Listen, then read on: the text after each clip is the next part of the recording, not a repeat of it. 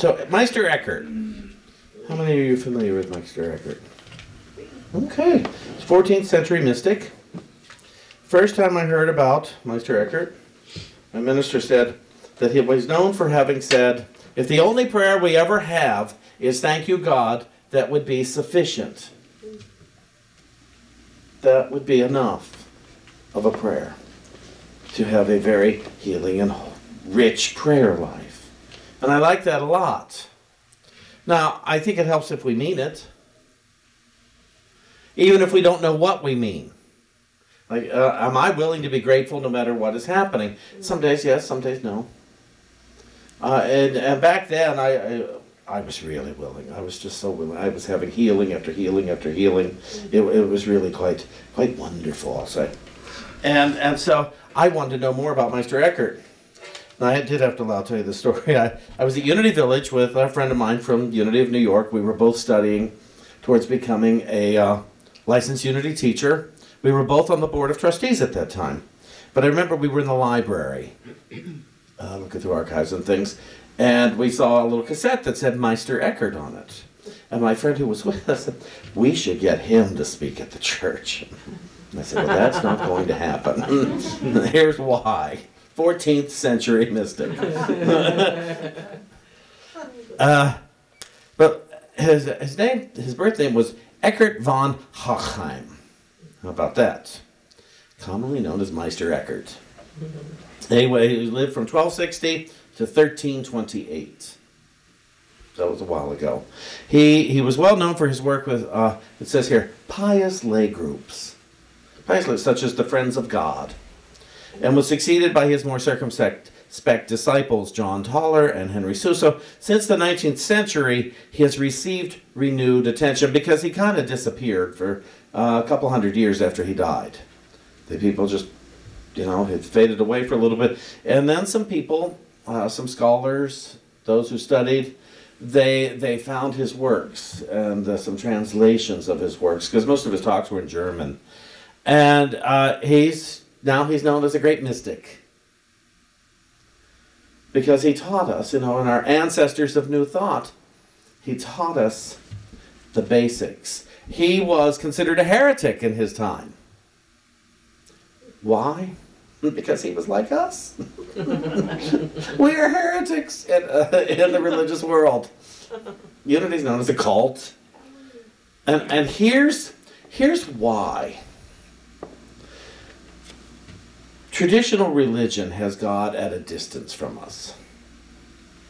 I like Julie Gold, but her song, From a Distance, is an issue for me. Sorry, Julie, if you're watching this. I think you're wonderfully talented. But that song, From a Distance, is so not our message. That is a different religion's message. But God is not watching us from a distance. First of all, God's not a human being watching us at all. And what makes us a heretic is we claim our oneness with God. God and I are one. God and you and I are one. That's, as far as I can tell, that's the Jesus Christ message. But in traditional religion, what they said, I want to find the right words, who say, the Dominican General Chapter, held in Venice in the spring of 1325. Was anybody there? Because if you were, I want to know more about you. They say things in their sermons that can easily lead simple and uneducated people into error. See, really, so much of traditional religion has wanted to keep the flock, as it were, bound to we're up here and you're down there. The simplicity of spirit, the simplicity of God, is horrifying to organized places. The simplicity of it all is God and I are one. God is love. You are love. I am love. We are love. The simplicity of that. Look how much we have fought it. Can you see where perhaps you have fought that in your life? To know that you and God and love are all one. I know where I have fought it. Yesterday, in traffic. I have fought it daily. When I want to tell myself, this should not be happening. These people should not be doing this. And I see myself entirely separate from other beings. I see myself as entirely separate from my life. So my brother and I this week, my oldest brother and I, we're friends now and have been for several years. We didn't used to be. There's an 8-year difference between us, and he's older. A few years ago, we were out in a restaurant and we met some people, and one of them had to ask, "Who's older?" I said, "How dare you?" How could you have to ask that? But Mark and I, we often when we get together, we talk about family. And he sees our family very differently than I do. And yet he likes the way I see it.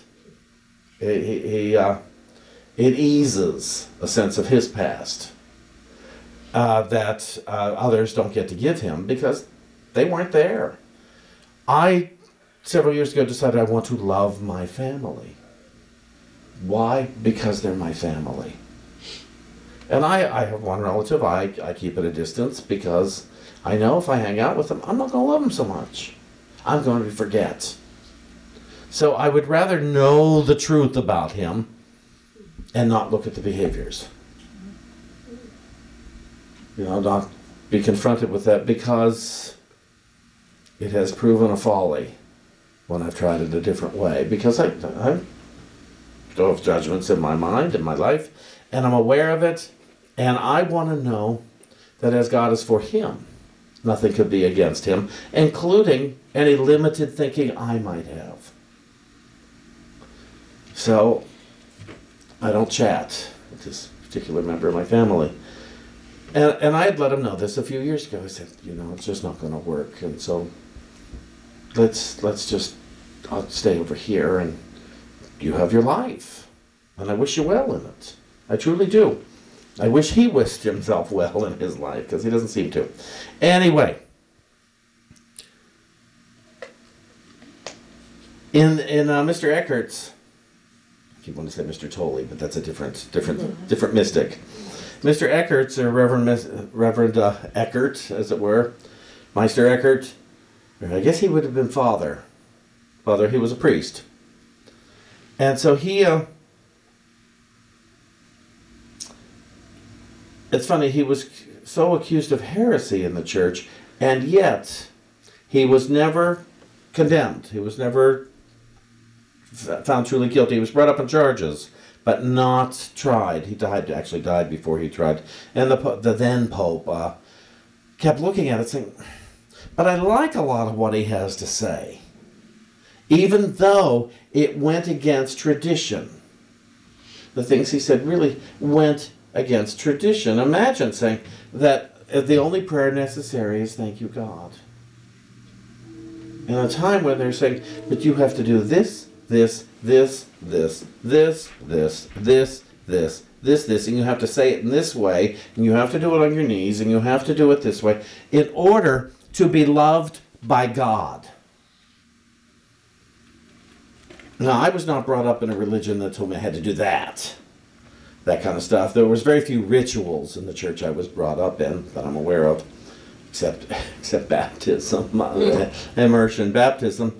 But it was still very conditional. Nobody really told me what to do to be loved by God. They just kept telling me what not to do. And it was superstitious. I was taught a lot of superstition because that's what they believed in. And so they passed along what they believed. And so again, if I had come, I suspect I might be a heretic to my mother today. If she had she lived, and although it's funny, I started Unity the week that she made her transition, and my mother was not a Bible thumper. My mother was not very religious at all. She was mostly afraid of religion. I wasn't that kind. I wasn't abused that way, but she was afraid, and other people were afraid. They were taught to be afraid of God. You must fear God, is what the Bible kind of said, or says, but that's not what it means. You must respect God is what it means. When you see the word fear, it really means respect it. Respect God. Respect divine law. Capital L-A law. Respect love. Respect. And people say, well, if a lion's running toward me, I should fear that. And I said, no, you should respect it. That's a lion. Run. Respect what the power, this being coming at you, has. And make choices from that rather than fearing it. Because fear limits us. Respect opens us up. And so if God is law, God is love, God is principle, and Meister Eckhart taught that. He taught it's in you, it's as you. What God is you. And so he taught from that aspect. This is one of the things I did like so much. In Jacob's Ladder, it's a play, or a book, and it's the main character's friend attributes the following quote to Eckhart, Meister Eckhart. And it says, the only thing that burns in hell is the part of you that won't let go of your life. Your memories, your attachments, they burn them all away.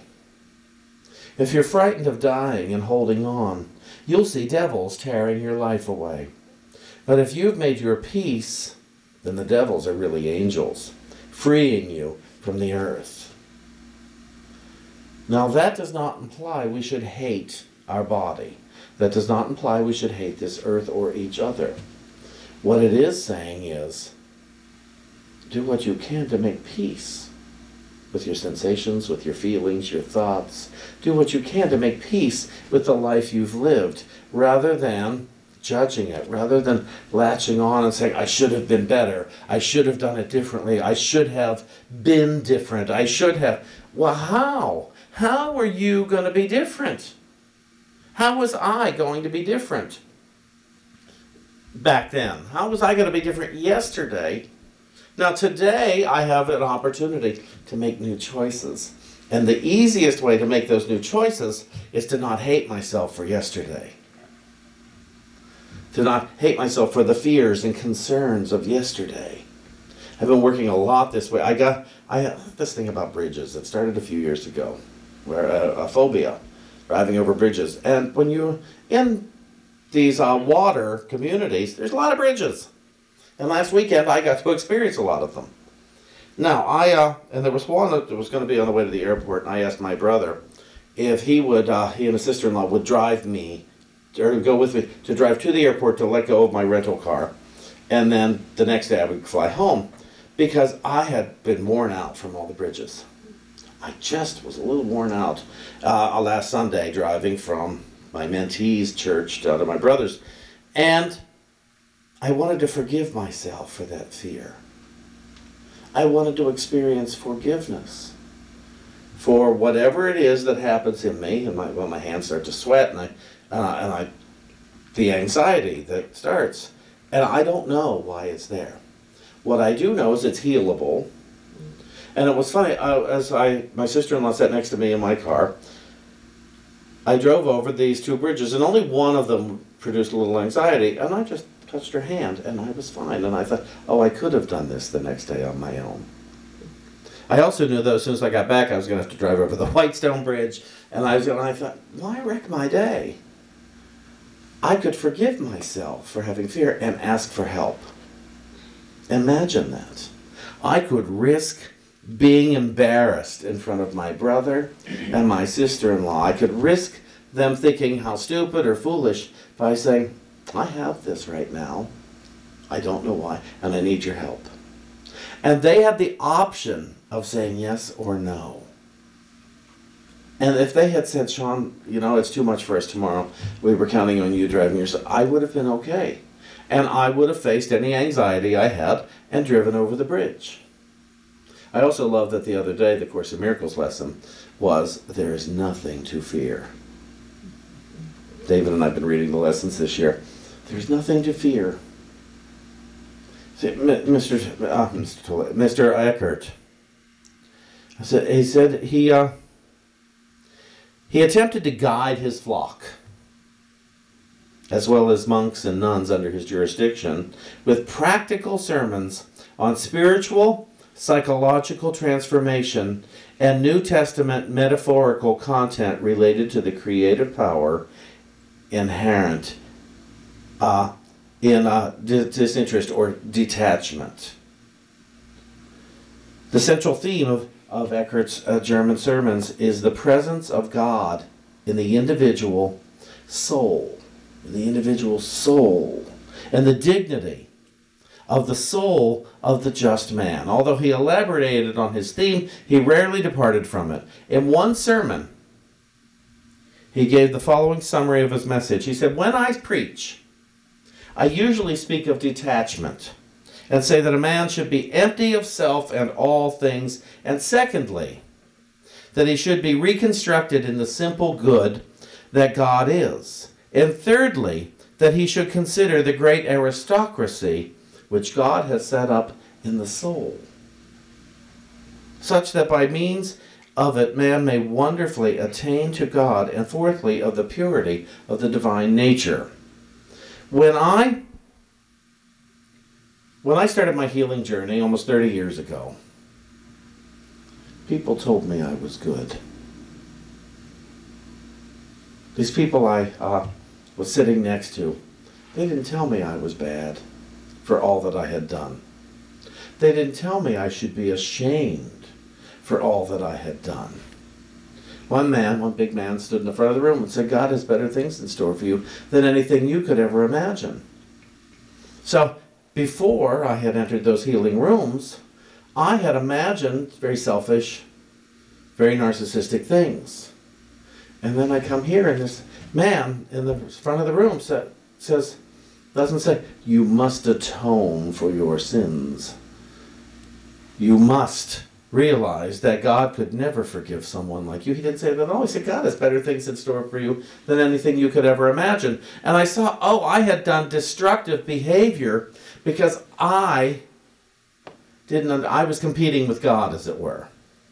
I was trying to imagine better than God could imagine. I thought I knew better because I was afraid in life, and God hadn't removed those fears, so I had to create a safe life for myself, and that safe life for myself repeatedly involved endangering myself. It repeatedly involved being a liar and a thief, and and putting things into my body that would hurt it, just to get away from shame, just to get away from guilt, just to get away. And then finally I got so desperate, I went and found people to tell me I was good, to tell me they had been where I was, and we didn't ever have to go back there again. We didn't ever have to hurt ourselves again, as long as we practiced principle, divine principle. And then somebody brought me to unity, where I heard it in an even deeper way. And so, in these antecedents, these ancestors of New Thought, who all keep telling us all the good of God is within us, I encourage you to go do your homework, to do more research on Meister Eckhart. There's a lot of fascinating stuff, but I didn't want to do a whole lecture on the history of Meister Eckhart, because that just would stimulate our intellect today. And I want to stimulate our soul. I want to stimulate the reminder, I am good. There is no cause for me to be guilty over what I have done. And any guilt I try to inflict on myself will not redeem me. All it will do is tell me, all I have to do is be guilty. I can do any awful thing I want, and all I have to do is say, "I'm sorry, God, I'm guilty," and I think I'm off the hook. I'm not off the hook in my own mind, but I was never on the hook in spirit. And that's the bear of it. With my parents, they were never on the hook for what they did to me. except in my mind. My neighbors aren't on the hook for anything they may have imposed upon me of their stuff. And I've never been on the hook for what I've done. In truth, in principle, and in the divine laws of love, I have never, ever been condemned. The thank you, God, goes along with our yes power, our power of faith. Divine mind faculty of faith sits in the center of the brain. And our faith is what we are saying yes to. When I look at that, what am I saying yes to? If anybody reads my newsletter, I hope you do. A few weeks ago I talked about faith. And it's our yes faculty. So I have to look at, where's my faith line? What do I have faith in? Do I have faith in the best or the worst? Do I have faith in peace and joy or war and tragedy? Do I have faith that there is a possibility for freedom and I can have it, and so can my neighbor that I don't like? Imagine, wouldn't that be the coolest thing? Anybody who has a neighbor they don't like, and we both can be free. We both can be set free in God. And they don't have to undo what they did. Wouldn't that be the best thing? And that our faith lies and says, yes, that'd be a great thing, and I'm willing to believe it's possible. Wouldn't that just set us free for today and the next day and the next day? So I can go to bed tonight and say, thank you, God. Thank you, God. And I can wake up tomorrow morning, which will again be today, and say, thank you, God. Thank you, God. It's how I have gone to sleep at night for many years now, and that is how I've gotten up in the morning. Years ago, I don't get specific on what to thank God for. Just thank you, God. Thank you, God. I know divine possibility is awakened in me now, and I will see it as it is necessary to see it. You know, we've all given ourselves a gift today to come up here and hear this stuff, to restructure our thinking and hand it over to the divine laws of love, the laws of principle, the laws of peace and power and presence, the laws of wisdom. And so you go from here, and you're going down the street, and you start to think of something that irks you. Start to think of a person that irks you. And you say, God, I'm willing to know different. I'm willing to know something different that is true, that is right. I am willing in my power of faith to say yes to freedom, to say yes to love, to say yes to spirit, to say yes to divine possibility, to say yes that what Sean said today is true and accurate, to say yes to what my gut instinct knows about what I am. And so I encourage all of us, including me, to do a lot more yes based on our faith in good. Thank you.